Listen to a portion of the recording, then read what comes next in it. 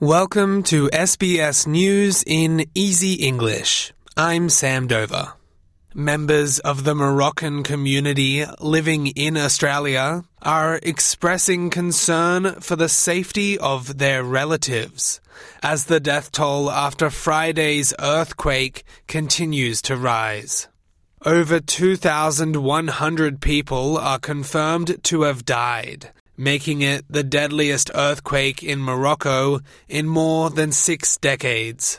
Morocco has declared 3 days of mourning, and King Mohammed VI has called for prayers for the dead to be held at mosques across the country.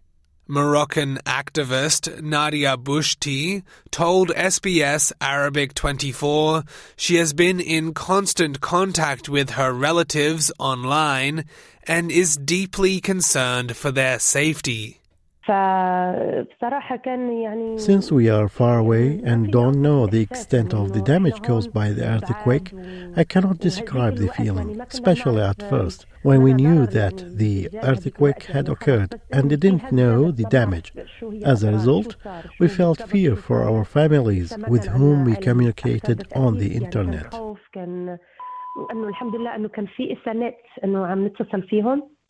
The Albanese government is growing its campaign in support of an Indigenous voice to Parliament over the next few weeks in the lead-up to the referendum.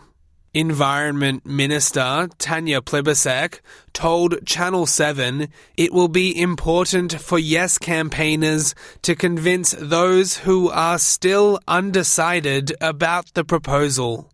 She says it's an important and simple step led by Indigenous Australians to acknowledge at least 65,000 years of First Nations history in Australia. It's a way of saving money and getting better results. This idea came from Aboriginal people. Well over 80% of them support it. This is not a committee that has a veto over Parliament. It doesn't get to stop things happening. It doesn't run programs. It is a committee to give advice. It is really a lot less scary than some of the No campaign are making it out to be. Victoria's wage regulator has filed 2,425 criminal charges against one of Australia's biggest catalogue distributors for allegedly breaching child labour laws. Wage Inspectorate Victoria has filed the charges against IVE Distribution, accusing them of allegedly hiring more than 400 children under the age of 15 last year to deliver catalogues and flyers, despite not possessing the appropriate permits.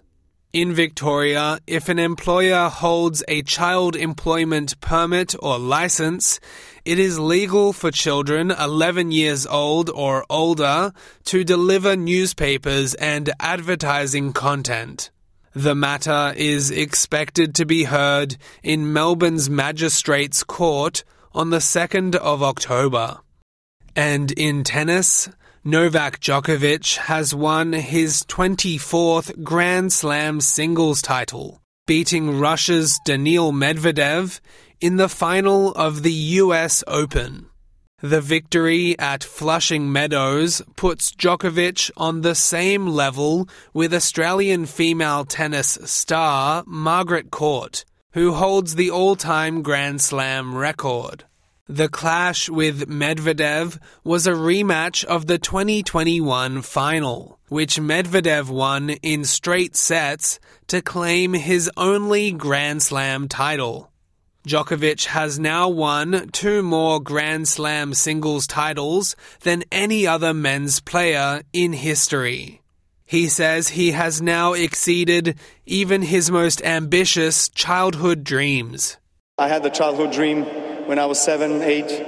I wanted to become the best player in the world and win Wimbledon trophy. That was the only thing I wanted.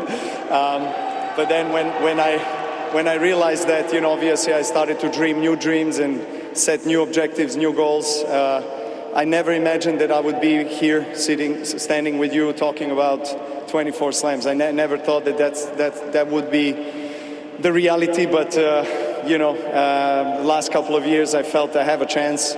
I'm Sam Dover. This is SBS News in Easy English.